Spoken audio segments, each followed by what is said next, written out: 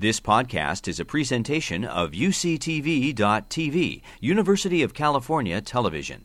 Like what you learn? Help others discover UCTV podcasts by leaving a comment or rating in iTunes. So now it's my tremendous honor to introduce our featured speakers for this keynote, Professor Aziz Rana from Cornell Law School and Professor Vasuki Nesiya from NYU. Professor Rana is going to offer the keynote, and he's truly among the premier authorities on constitutional law and how it interacts with race, colonialism, power, and freedom. And to have the two of them talking about this together, I think you're in for a real treat. Professor Rana's had a 2010 book, The Two Faces of American Freedom, that quickly became a touchstone in the areas of law and government that are the focus of this symposium. I know he has a forthcoming book as well, on the rise of the Constitution, looking at, among other things, how support of the U.S. Constitution solidified in the mid-20th century and the interactions with what was happening on the world stage as that was happening. He's a frequent media commentator on these issues and many more, and we're just delighted to have him here with us today.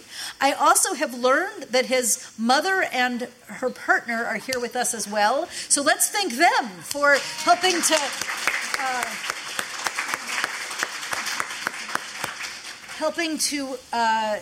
raise and support such an excellent scholar and human, right? I say this as a mother, right? But it's really terrific to have Aziz back in LA, and it's great to see you. Before joining the faculty at Cornell, Professor Rana served as the Oscar M. Rubhausen Fellow in Law at Yale, and he holds both a bachelor's degree and a PhD in political science from Harvard and a JD from the Yale Law School. Professor Nesiya, who will offer commentary after the keynote, has also published widely on the history and politics of human rights, on international criminal law, on feminism, and on colonial legal history. Her current scholarship focuses on the critical issue of reparations. In addition to teaching at NYU, she's a member of Harvard Law School's Institute for Global Law and Policy, and she earned her bachelor's degree in philosophy and government from Cornell, and her JD and her SJD from Harvard Law School. So thanks to both of them for traveling to LA to be part of this conversation. I think you really are in for a big treat. Aziz has told me that this topic is going to be, broadly speaking, on American imperial unraveling. And so we look forward to hearing what you have to say. Let's give both of them a very warm welcome to UCLA. All right. So first, I'd also like to say thank you to Dean Mnookin for that incredibly generous introduction, to Tendai and Usla for bringing us all together and all of their hard organizing work and intellectual labor with this conference, to Morris and Alvina for all of their work, as well as, again, all of the staff and students that have been involved in making sure that today comes off. And then last but not least, thank you to Vasuki for providing comments on my talk. This is a particular challenge because she has no paper from which to draw from, so I appreciate your willingness to indulge me nonetheless. So the title of my comments, America's Imperial Unraveling, draws from a piece that Usla and I wrote together. And in a way, this is sort of prompted by many of the themes that we've been working on collaboratively for many years. And so much of this is indebted to her. As they say, all of the errors you can direct my way. To me, in order to understand the relationship between race and empire in transnational legal discourse, you have to be able to ground it in an account of the present. And so a lot of what I'm going to try to work through is just making sense of the present moment in the international legal order. And as a background argument, I'm going to contend that we can't make sense of this present moment and what possibilities might be available, let's say going forward into the future, without drawing both explicitly and implicitly from critical race theory, CRT, and from TWAIL. There are really two parallel developments that we see right now. The first has to do with, let's say, domestic U.S. law. There's been a classic account of the meaning of the American legal project, And that's an argument that says, from the founding, the U.S. has always been committed to principles of freedom and equality, that the U.S. is exceptional. It's exceptional because, unlike Europe, it's the place where feudalism did not take hold. To the extent that the U.S. has had problems of native expropriation or African enslavement, these are really marginal to the basic identity of the country. We can think of the U.S. as incompletely liberal, that's on a path to fulfilling its essential project. And right now, in the era of Trump, in the context of the rise of white nationalism, the return of a virulent and explicit form of white nationalism, against the backdrop of institutional paralysis, constitutional crisis, or rot, that's the relevant discussion that you have constitutional scholars in the U.S. engaging with, it's very difficult for the classic mythos about the American domestic order to be defended. And this is a difficulty that's experienced not just by those that have previously been on the radical edges, but even within the mainstream elements of popular discussion, political action, and legal scholarship. So that the U.S. is facing, let's say, the limits of its own national mythology. That's one development that we're seeing. There's a second parallel development, and we can think of this as occurring at the global level, which is there was a similar story about international law and the international order, especially post-45. So that the world is a product of formally equal states, regardless of whether or not they had been previous colonizers or colonized, and that international law established a framework for shared peace and prosperity grounded in multilateral institutions that imposed constraint on all and lifted all boats. It was also bound to an account of how this sort of progressive notion of international law operates. It moves from the center, the global center, especially in the US and in Europe, to what was seen as the periphery. The problems tend to be problems that exist at the periphery, but the progressive spread of international law, international legal protections, is one in which everyone eventually will be governed through this shared framework. That, too, today, is facing the limits of its own mythology. I think it's very hard to sustain those arguments in a context where, again, you see the return of a rampant white nationalism in Europe. You see the breakdown of multilateral institutions as a meaningful way of organizing international life. And then you see the growing use of preventive war, unilateralism, and various forms of explicit coercion in violation of the traditional notions of constraint.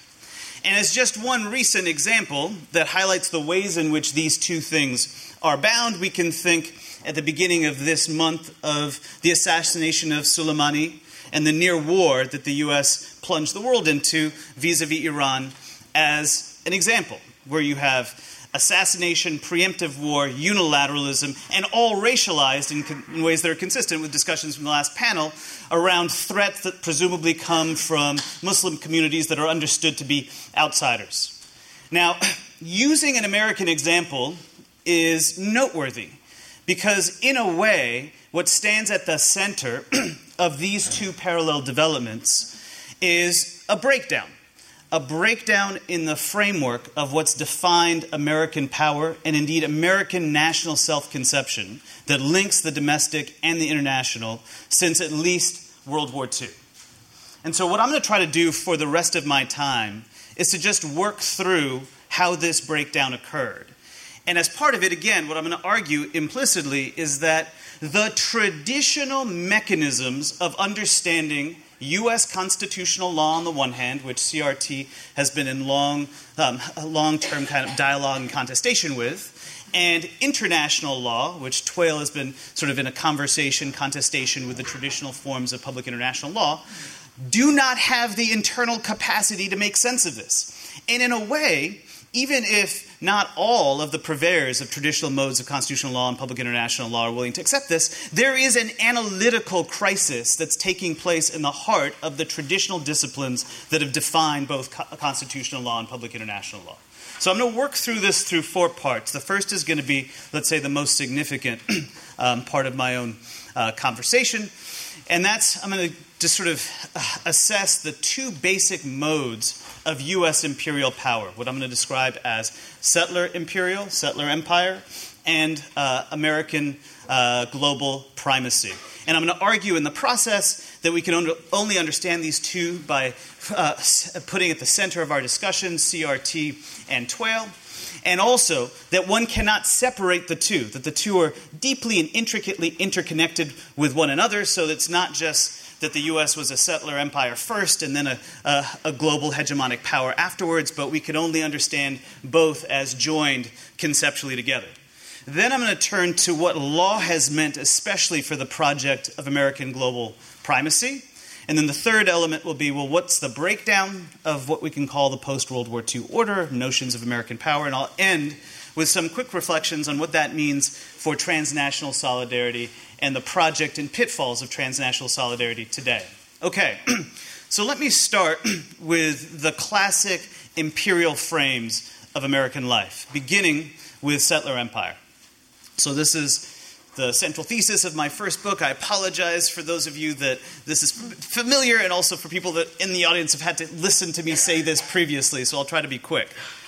From the 17th to the 19th century, to the end of the 19th century, the defining way of organizing American legal and political life was through what I call settler empire, in which the U.S. was really a project not unlike various other settler siblings globally, especially the French in Algeria, the British, English in Australia, South Africa, Canada, New Zealand. And that what defined this settler project was a basic legal and political distinction between the rights that were afforded to colonists and their descendants and those that were provided to non-settlers.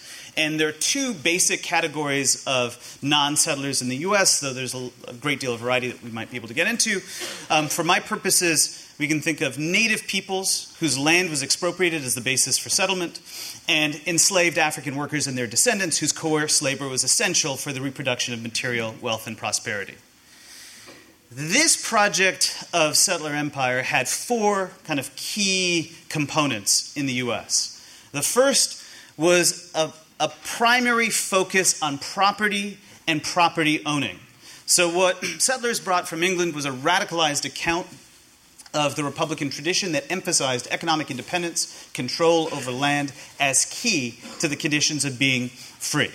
And so that emphasized the importance of owning property and having property as a basis for a broadly equal distribution of material resources, social mobility, among included insiders. Two, this meant that territorial expansion was also central, that you needed expropriated native land in order to be able to ensure the terms of broad-ranging social mobility, relative economic equality, and independence for insiders. It also meant, and I'm going to get into this in just a bit, that American borders were not fixed in advance by anything that amounted to, constrained legal frameworks. American borders were provisional. So the idea of the continental U.S. is a contingent fact of the direction of American empire. We could have imagined different other formulations, invasions of Canada that occurred, ideas of a Caribbean basin, etc.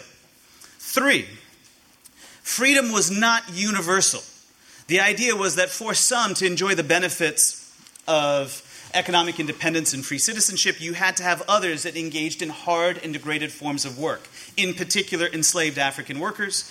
And then, once consigned to those forms of work, that position gets racialized. So it's precisely because you're African that justifies that sort of dependent economic status. And then four, that settlement requires more than just those that initially came from England.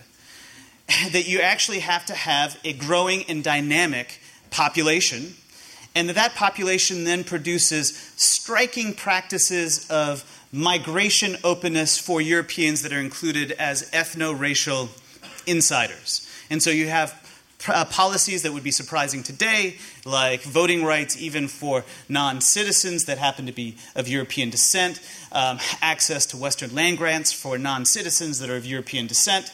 In other words, the border is essentially a port of entry dependent on your racial identity. Okay, with that, there are two really significant implications of this analysis that, in my view, this is maybe I'll do a little bit of intellectual biography, are drawn from CRT and from TWAIL. So the first implication is that the idea of the U.S. as a break from the European imperial imagination is fundamentally false. That we can actually only understand the terms of legal and political life and the ways in which inclusion and exclusion are stitched together in the U.S. by recognizing the extent to which the U.S. is part of a colonial project. Now, for me personally, when I was starting to think through this argument, when I was working on the dissertation in the book, there was a book that had just come out, and our, one of our panelists in absentia, Daryl Lee, we were friends. He was like, you're grasping at these kinds of arguments. There's this book by Tony Anki. It's called Imperialism, Sovereignty, and the Making of International Law. You might consider reading it. And indeed, reading that book was eye-opening. And it was eye-opening precisely because of the way in which, rather than a break from Europe, the classic presentation of the American Revolution, it allowed me to understand how actually the foundation of the American Republic was precisely through the law of nations that had been organized among European empires. So going back to the idea of the U.S. borders as provisional, where does U.S. sovereignty come from? U.S. sovereignty comes from a claim about the so-called doctrine of discovery, which asserts European Westphalian state sovereignty and rejects indigenous sovereignty over the land that native peoples possess. And it's also grounded in the idea that if, let's say, England or France were to attack indigenous peoples within the terms of the American landmass, that is not an attack on indigenous sovereignty. That is an attack on U.S. sovereignty as the only relevant political power. So that the entire frame, the precondition for American statecraft is a continuation of an imperial project drawn from Europe. 2, whiteness within this context becomes essential to social cohesion in the U.S. So there's this basic question about, well, if the U.S. is a particular kind of colonial project tied to practices of European empire, how is it that that gets racialized as whiteness? And there was a second piece that was really essential for me in thinking through this, and that was Cheryl Harris's whiteness as property, which is, well, it's not self-evident that whiteness would be the basis for making the distinctions between insiders and outsiders. And yet, by the time we get to the end of the 19th century, whiteness itself has a specific status that provides distributions of political, legal, and economic rights, and that is grounded in a deep sense in one's capacity to own and transfer wealth. How is it that that happens?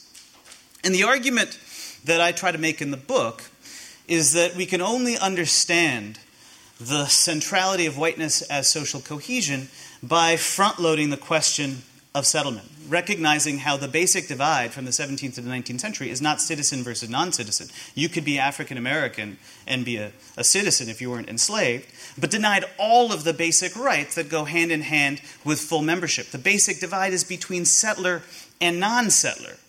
And what that ends up meaning, relatedly, is that over time, the Republic requires people beyond the initial folks that are coming.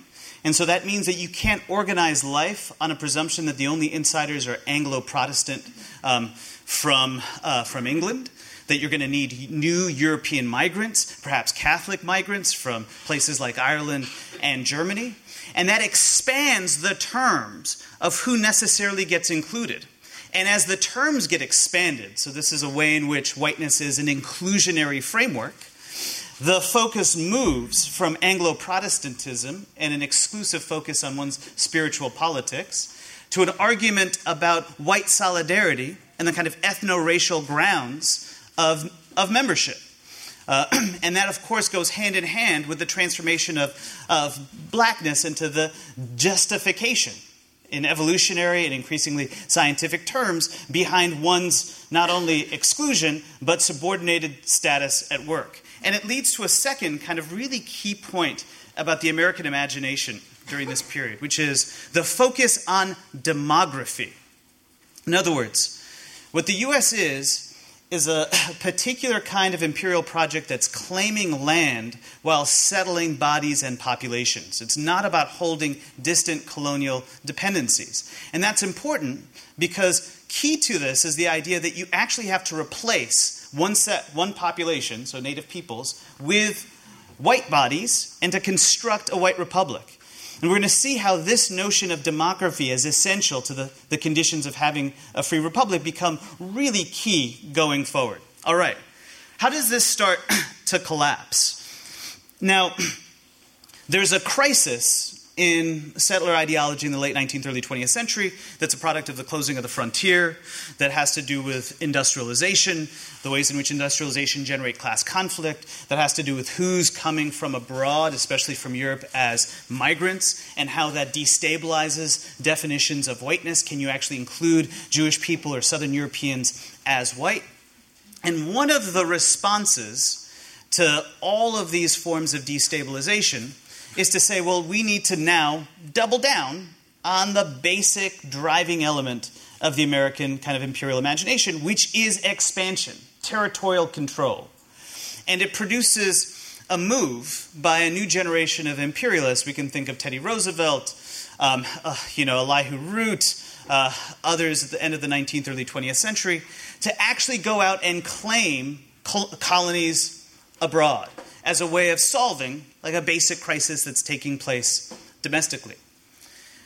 But what's interesting is that this moment occurs at just the period where not only has the colonial scramble for land among European empires already more or less concluded, but that you start to see the first significant generation of non-white political assertiveness.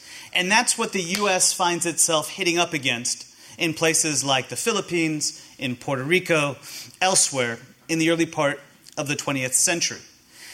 And in a way, there's a kind of premonition already that's circulating about the extent to which explicit white solidarity is going to be able to sustain itself at the international level. So there's a very well-known book that Reynolds and Lake in their work have sort of focused on. This is a book by Charles Pearson from 1893 called National Life and Character, a Forecast. And what Pearson's an Australian journalist, and he says, we're going to begin to see a world. This is an interesting inverse of Du Bois's discussion of the color line, where it'll be impossible simply to exclude non-white persons from the global stage, and that the era of explicit white dominance may well be coming to an end. In this way, the U.S. and South Africa, all understood as white men's country, and Australia are kind of outliers. They're white outposts in a non-white world that they might no longer be able to control. As just an anecdote about this, Oliver Wendell Holmes thinks this is a totally fascinating book. It has its moment in the sun at the end of the 19th century. In 1893, he writes a letter to his various friends about, well, what are the books that you should read? He recommends reading Mahan's work on sea power, Das Kapital by Marx, so Marx has made it across the Atlantic, Emma by Jane Austen, because you need some literature, and Pearson's National Life and Character, a Forecast. This ends up over the next 2 to 3 decades working its way through American policymaking elites, particularly in the context of U.S. practices in places like the Philippines or in Haiti and the Dominican Republic, where one of the things that occurs in the Philippines is just to maintain control over territory in the context of an intense anti-colonial guerrilla war. The U.S. administrators have to hand over power. They have to give over power. And they have to give over power to indigenous elites. And that raises a basic question, which is, if the condition of being able to control the territory is giving up power to the people you're supposed to be able to control, how can you justify that? And the argument becomes one that's drawn really from the Civil War and Reconstruction history, which is to say, well, classic modes of imperialism, just straight up extraction, is not in fact what defines American global power. That the U.S. instead is defined by a principle of constitutionalism grounded in the Declaration of Independence and given institutional teeth through the federal Constitution. The U.S. is the first truly universal nation. That's what makes it exceptional. Then there's, of course, a second basic question, which is, if that's what makes the U.S. exceptional, why should it assert control over communities globally? And the argument becomes, well, the U.S. doesn't actually have traditional imperial holdings. Rather, what the U.S. is engaged in is facilitating self-government among the various states where it finds itself interacting with local elites. And that it has this legitimate role to play, a kind of tutelary role, precisely because of the particular cultural history in the U.S. that from the earliest days of colonization, fulfilled through the Constitution, that Americans have been able to develop a kind of cultural history in how you exercise self-government, how you construct constitutional practice. And the figure that best embodies this is Woodrow Wilson. And that's really key, because Wilson is consciously combining universalism and white supremacy. And this is one of the ways in which the settler logic and the logic of global primacy ended up getting interconnected. Wilson's argument is that the world is organized in a hierarchy that's developmental among distinct peoples, with Anglo-Saxons at the very top. And that hierarchy suggests both a legitimate role to play by Americans in asserting control over the non-white world, but also what the world should look like. The problem of European empires, so Wilson would say, is that they imagined that ethno-racial identity could be combined in these plural arrangements, that you could have an Austro-Hungarian empire that links together, or an Ottoman empire that links together many different kinds of peoples. That's an impossibility. This is a kind of supercharged defense of demography drawn from the settler imagination. The only way you can have genuine self-government is if each state is bound to a very specific ethno-racial people. And that the meaning of American power is to create a world of self-governing states that are nation states organized as distinct ethno-racial communities. And this becomes really essential, especially by the time we get to World War II, to how Americans conceive of their project internationally. And it gets interconnected to the confrontation with Nazi Germany and then to the confrontation with the Soviet Union, where the U.S. is different from its totalitarian foes because it's an open society. It's an open society grounded in principles of self-government that's attempting to replicate national self-determination everywhere. Its interests are the world's interests. The U.S. is the world in miniature. That means that American security objectives are equivalent to whatever might be viewed as the security objectives domestically. If the U.S. says that something's in its national interest, it therefore, by definition, is in the global interest. All right. With that as a background, and now I'm just going to move more quickly. What does this mean for law in the kind of the era of American hegemony? And this is where I think critical race theory is actually really essential.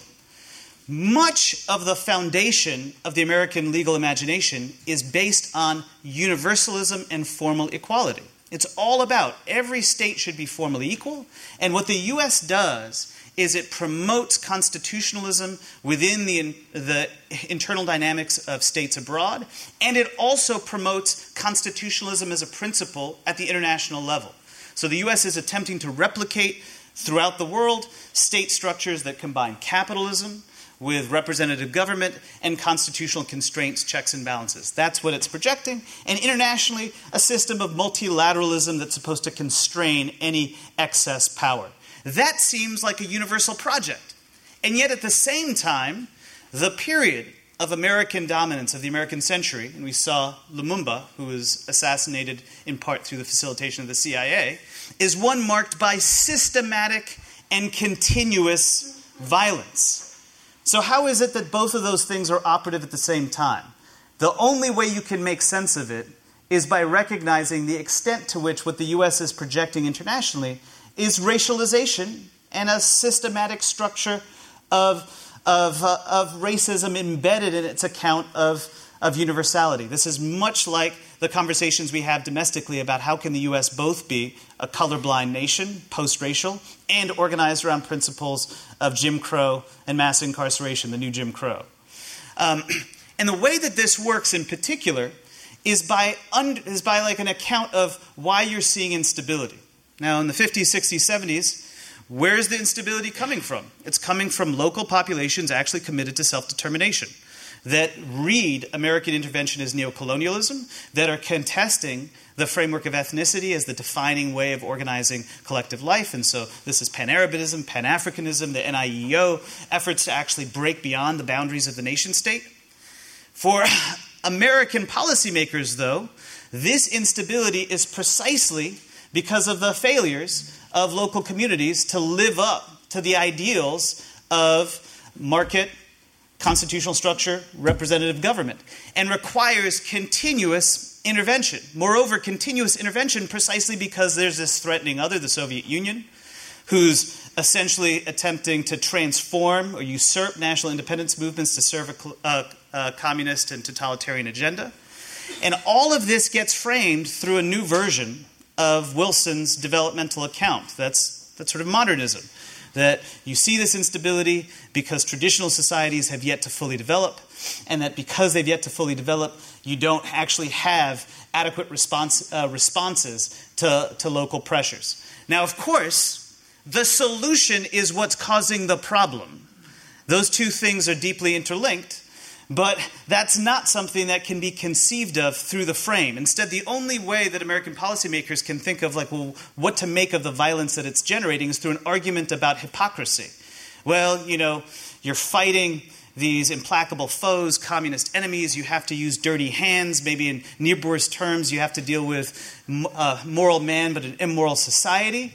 And so you're stuck by necessity in struggling with these tensions. Of course, the fact that you're struggling with these tensions justify American global power because they show that you're the most moral army on the face of the earth. You're so concerned about the violence that you engage with. And it generates a very specific form of exceptionalism, which is the idea that the U.S., rightly, because it has to maintain this whole order, needs to step in and out of law and constraint. It's the one state that might have to act unilaterally, might have to engage in assassination, might have to engage in various kinds of unholy practices because that's the only way you can safeguard the whole order. And what this highlights is that, again, the settler moment and the global primacy moment, the American century one, are linked together. They cannot be disentangled because the logics that develop the account of universalism are themselves grounded in a notion of white supremacy. Okay, so how is it that this ends up collapsing? First, I think it's really important to appreciate that for all of the problems, all of the ways in which American global primacy was ground necessarily in the perpetuation of intervention and violence, it had its own underlying legitimacy among a large number of elites, including elites in the global South.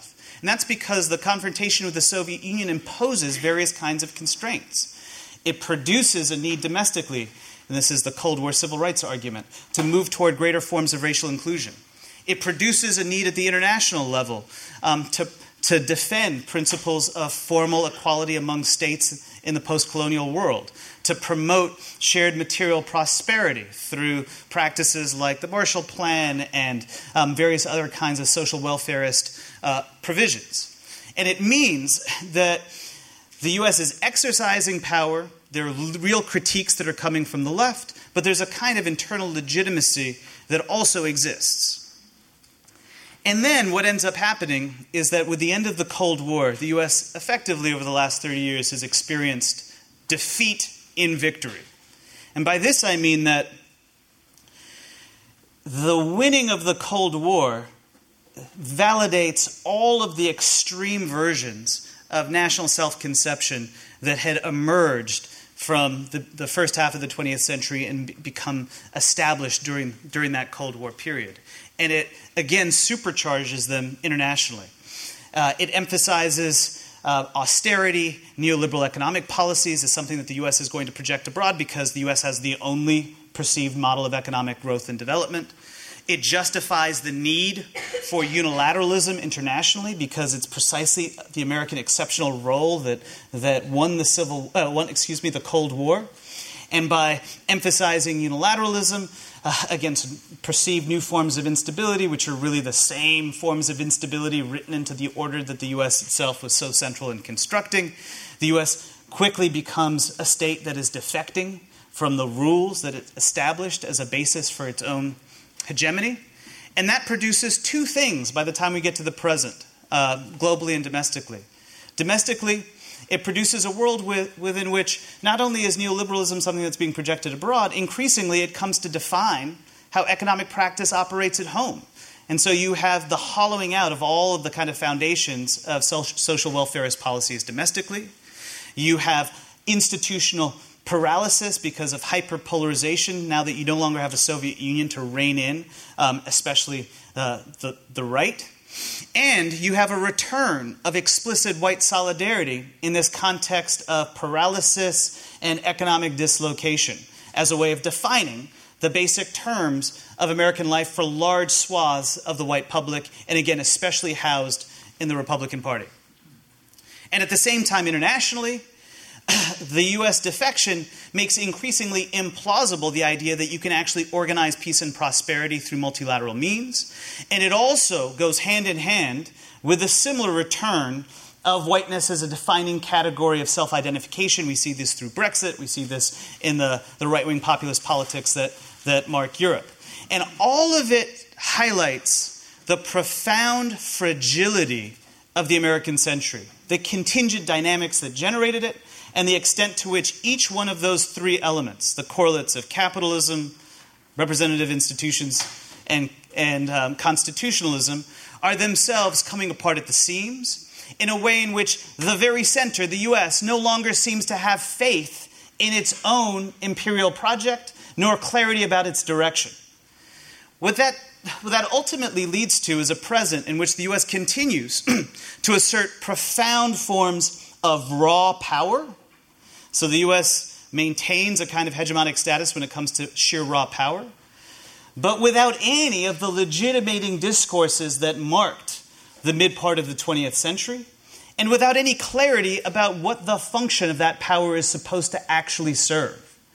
And it produces a present where one can imagine truly dystopian outcomes, especially against the backdrop of climate change and ecological disaster, where you have raw American power vying with managed authoritarianism in a world marked by just pure realpolitik and violence.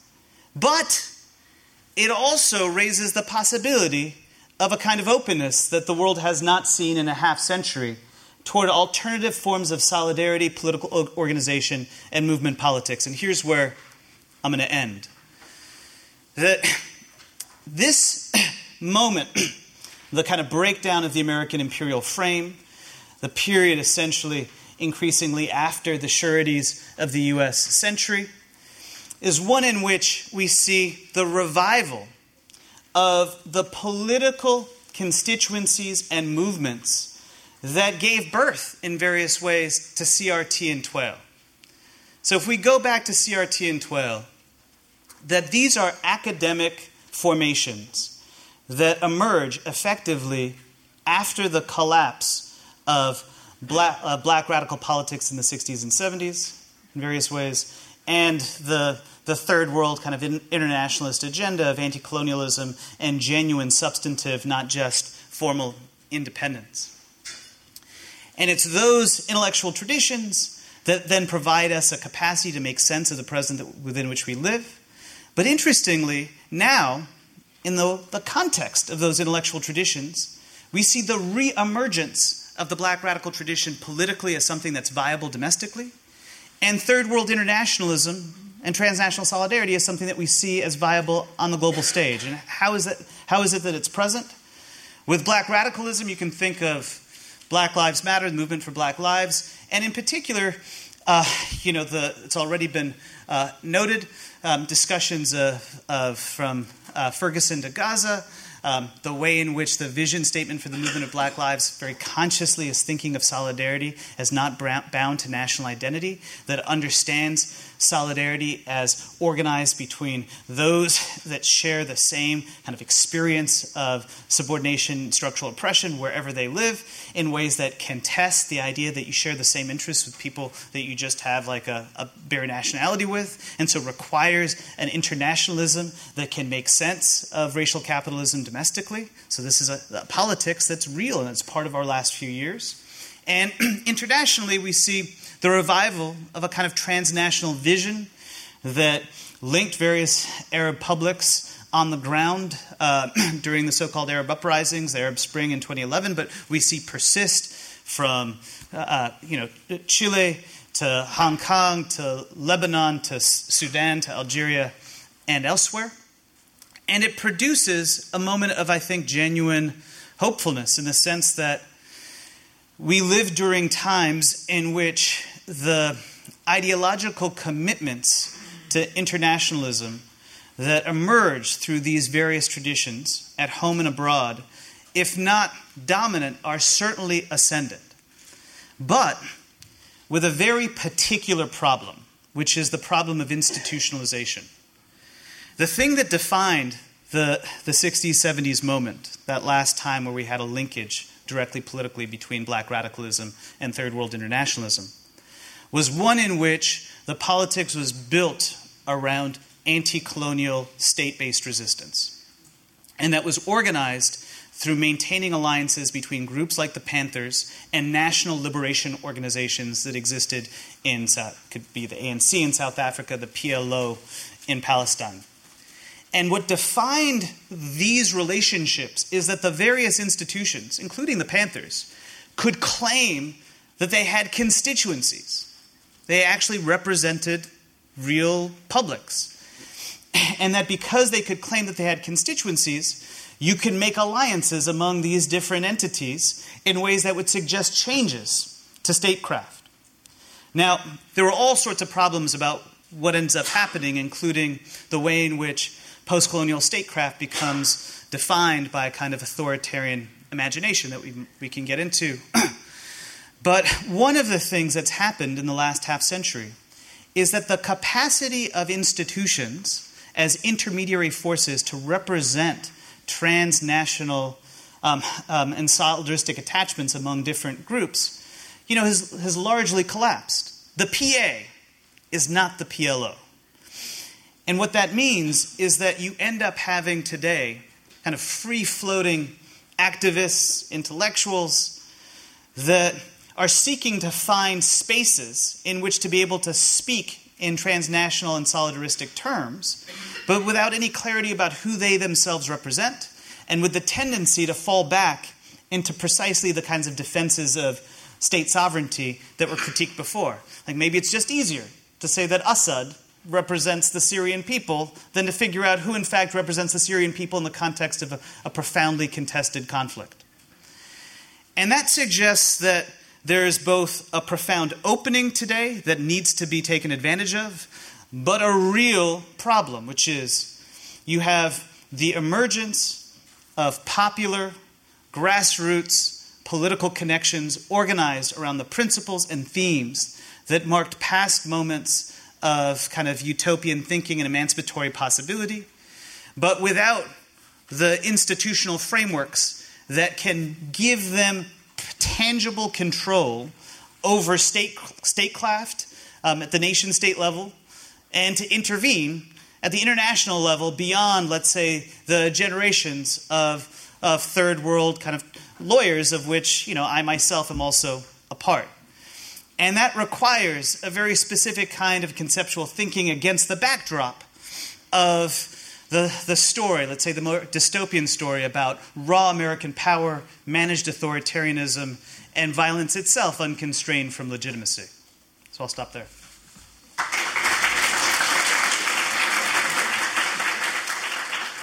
It's great to be here, and a tough act to follow in responding to Aziz's riveting talk. As Aziz mentioned, he didn't have a written paper, but was going to speak from notes. And while I am full of admiration for Aziz's sort of youthful verbal athleticism in keeping perfect timing, being an old fart, I need my crutches to ensure I keep within the time allotted to me. So in sort of stodgy and old-fashioned form, I wrote part of my paper, a part of my response to a paper that was still in the future. So these remarks are both a performance of the future anterior, while, as you will see, an argument for thinking this juncture of CRT and TWAIL in the future anterior. So once again, many thanks to Aziz for this wonderful talk. There is so much to illuminate and clarify this historical moment, our present condition in the world, while offering such a sharp and cogent articulation of the stakes of critical race theory and TWAIL in navigating these treacherous times. What I want to say is more in the vein of a supplement from the South, if you will. Aziz spoke eloquently about the unraveling of the American imperial project, liberal humanitarianism's loss of legitimacy, and the opportunities that are opened up by these developments to sort of radical alternative futures. In that vein, one friendly supplement to the story that Aziz tells is that we need to tell more histories of American empire from a perspective outside America's shores. So not only the US in the Philippines in terms of how it reflects a projection of American interests, but also in terms of the Philippines' domestic dynamics. This is all complementary, I think, to what Aziz was saying, but it just shifts us to a different standpoint, to looking at the elephant so differently. In other words, in addition to looking at the elephant from the perspective of American law globally in its imperial role, not only in its projection of American interests through its military or tutelary role or otherwise, but we need to also see what the elephant looks like from other perspectives. And I think one dimension of the CRT-TWAIL synergy is it allows us to tell the story of American empire from the perspectives of legal and political struggles elsewhere. For instance, the story of anti-terror laws targeting minority populations, and the criminalizing of dissent in Myanmar, Egypt, and Turkey is a story about American empire, but it's also a story about all of those countries. The story of personal debt and change in financial regulation in Sri Lanka, Lebanon, Nicaragua, these are all stories about American empire, but they're also stories that need to be grounded in those countries. The story of privatization of water and struggles of the corporatization of public utilities in Nigeria, Bolivia, and South Africa is a story about American empire, but it's also a story about what's happening in those countries. The story of laws advancing a carceral feminist vision in Colombia, India, and Rwanda is a story about American empire, but it's also a story about what's happening in those countries.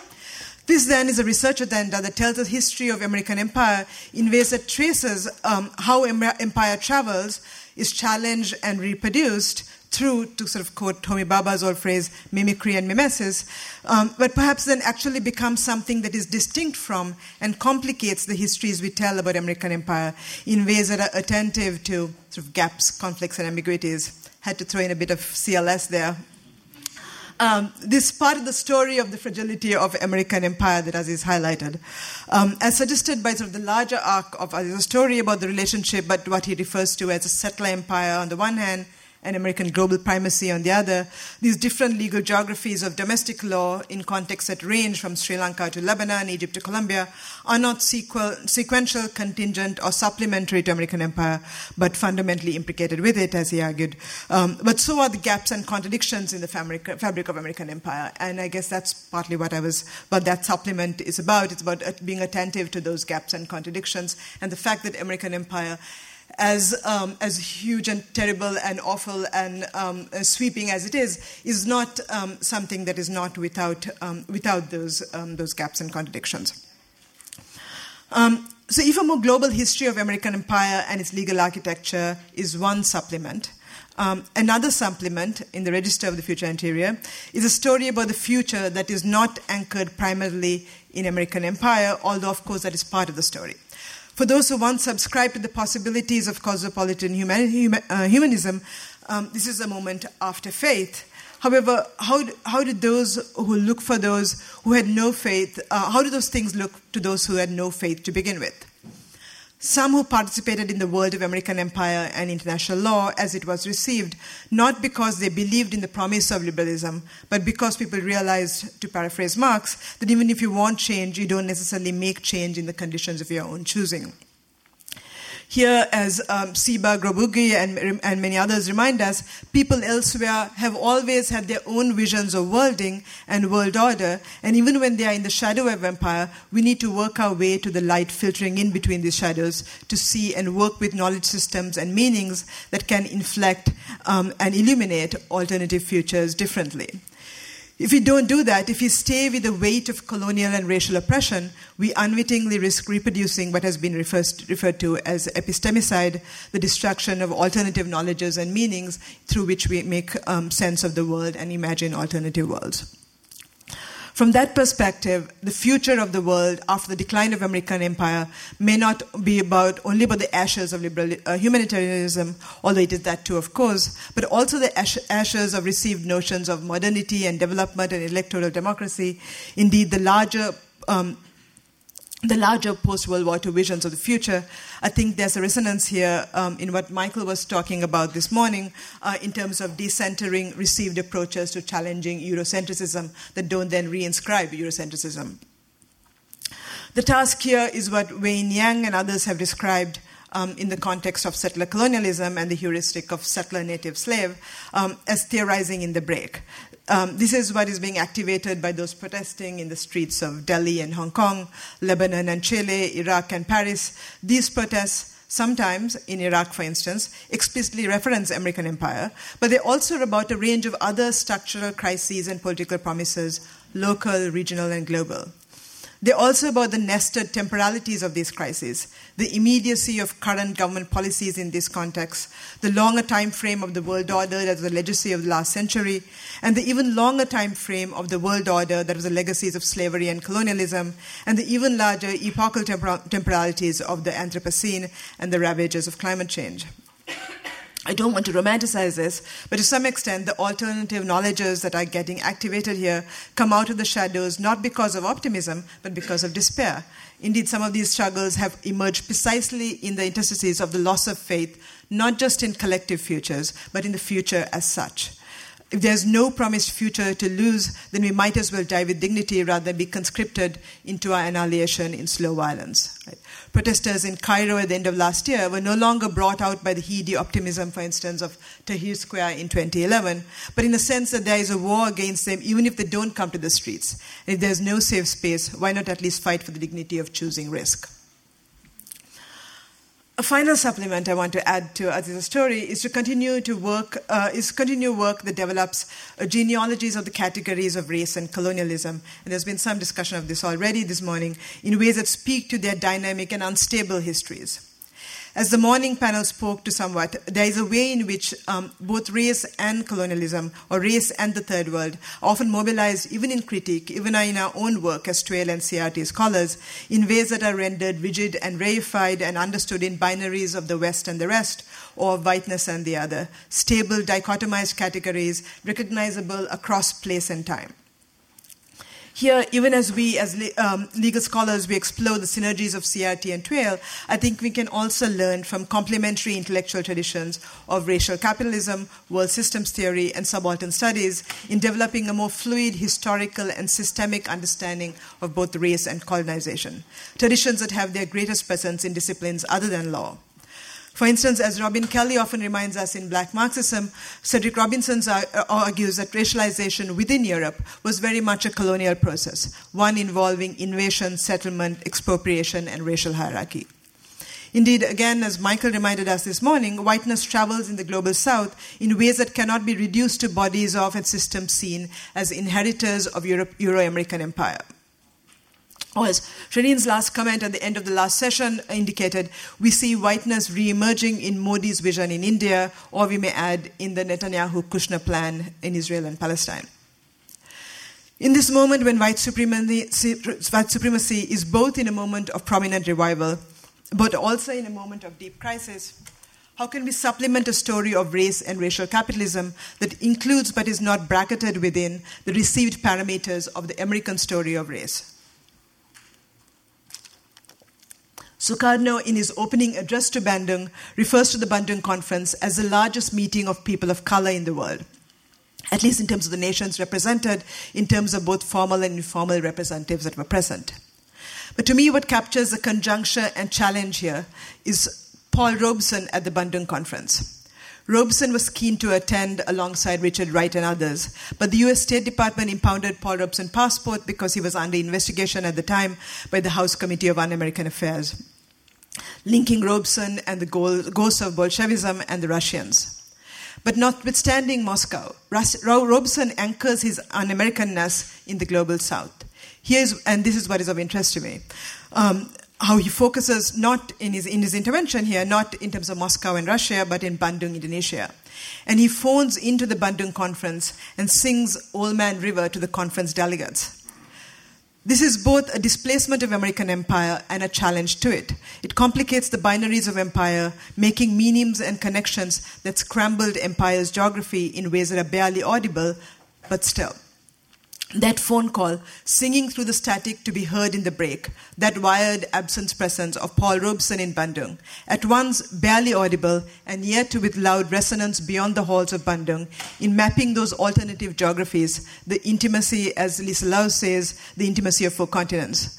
Paul Robeson singing Old Man River through the static speaks to this conjuncture of CRT and Twale, in the junctures and routes through which the Mississippi River flows into the Indian Ocean. And maybe that alternative, provocative geography is the supplement to Aziz Touadifo's framing of the possibilities of solidarity, as he ended with, that is emerging from the rise and fall of American empire as we sit on the eve of the alternative futures of the world after American empire, but also a moment that is the eve of the alternative futures of CRT and Twale. Thank you. You've been listening to a podcast by University of California Television. For more information about this program or UCTV, visit us online at uctv.tv.